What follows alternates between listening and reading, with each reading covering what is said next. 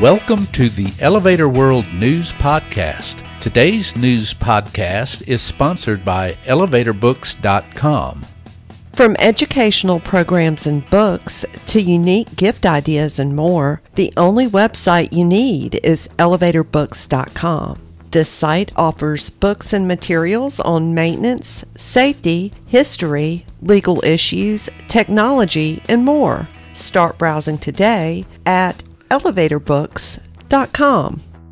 This is your daily industry news update for Wednesday, May 19th, 2021. In today's news, NAEC has announced its fall convention will take place in New Orleans. Chicagoland's Urban Elevator expands its footprint in South Florida. Indian Railways adds lifts and escalators as part of its mission to reduce fatalities. And a plan for a mixed-use tower in San Jose, California is expanded. The National Association of Elevator Contractors, or NAEC, announced on May 17th that its 72nd annual convention and exposition has been moved from Atlantic City, New Jersey to New Orleans. The dates have also been changed to October 4th through 7th.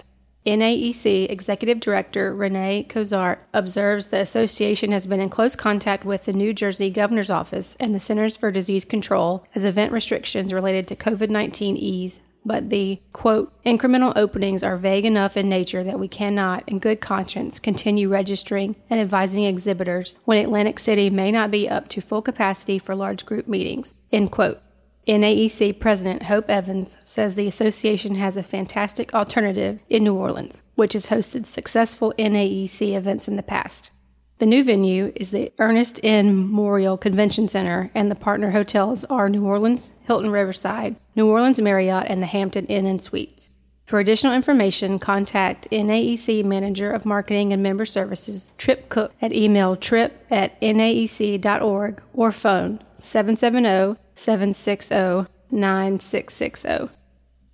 Urban Elevator, a privately owned, union, independent elevator service contracting firm headquartered in Cicero, Illinois, announced on May 18th the acquisition of Aventura Elevator, based in Miami-Dade County, Florida. Maven Group represented Aventura Elevator in the transaction, which Urban Elevator completed through its subsidiary Urban Elevator Service, FL.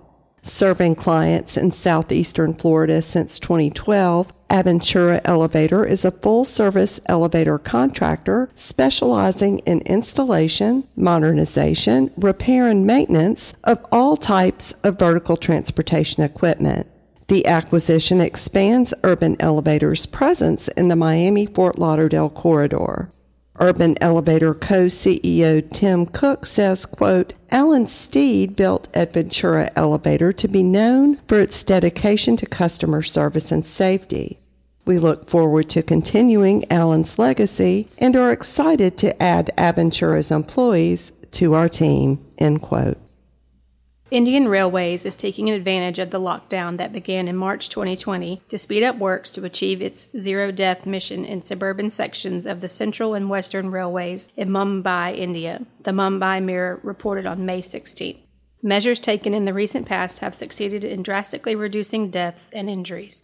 Key initiatives include the construction of 11 foot-over bridges, or FOBs, in fiscal year 2020-21, with work on 26 FOBs, 47 escalators, and 54 lifts in progress on the Western Railway. The addition of 17 FOBs and 30 escalators and lifts to existing ones on the Central Railway in 2021-22 fiscal year. The extension of a boundary wall and added fencing in some areas. The addition of private security guards at 33 gates. The closure of 59 of the 73 most vulnerable trespass locations. Awareness campaigns, and the creation of a joint committee where the state government would provide an officer to work with local agencies on this issue.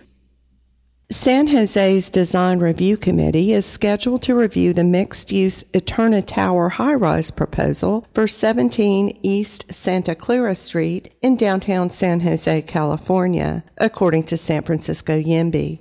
The source reports that the project has doubled in size since initial coverage in September 2020 and now includes 200 rooms on top of ground floor retail. The 273-foot tall structure will yield 185,010 square feet for residential use, a roof terrace, and ground-level retail. San Francisco-based ROY GBIV Real Estate Development is the property owner, and Anderson Architects is responsible for the design. The project reflects the standard materials used for infill towers, fiber cement cladding placed vertically with stripes of color for aesthetic variation. The floor-to-ceiling windows are framed by aluminum bronze, and a glass railing will protect balconies. The ground-level planters and awning will be covered with natural wood panels. Demolition will be required for the 7,760 square foot property. Taniguchi Landscaped Architect will be responsible for landscaping, while Natera Group is the project's civil engineer. An estimated budget and construction timeline have not been revealed. For more industry-related information, visit elevatorworld.com and be sure to subscribe to our podcast in iTunes or the Google Play Store. If you're interested in becoming a sponsor of the Elevator World News Podcast, just let us know by emailing advertising@elevatorworld.com.